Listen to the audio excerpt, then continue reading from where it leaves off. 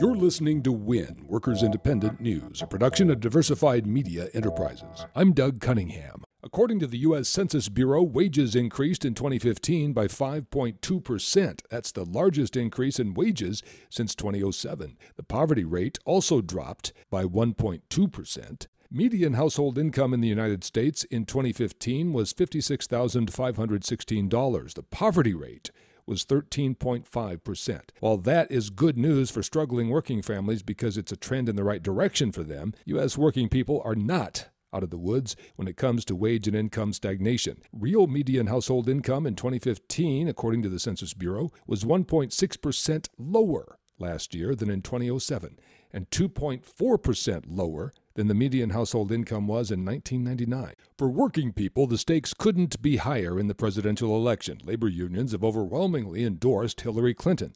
Labor's powerful ground game in this election will continue right up to Election Day. And on the stump for Hillary Clinton recently in Philadelphia, President Obama questioned how Trump could possibly attract any working family votes. Keep on reading this analysis that, Trump's got support from, working folks. Really? This is the guy you want to be championing working people?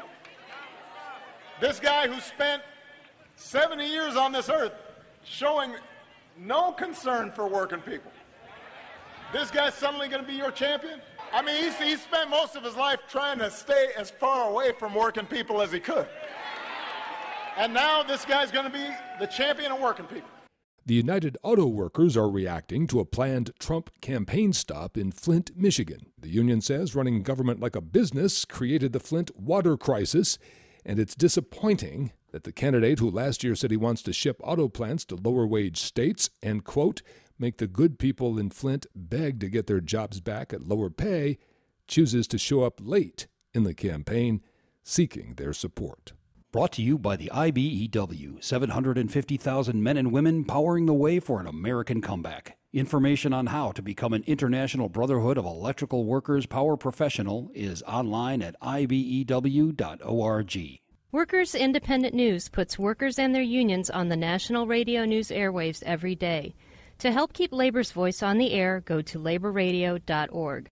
Brought to you by the California Teachers Association, 325,000 educators who know quality public schools make a better California for all of us. Information on how California teachers are shaping a stronger future for our kids is online at cta.org.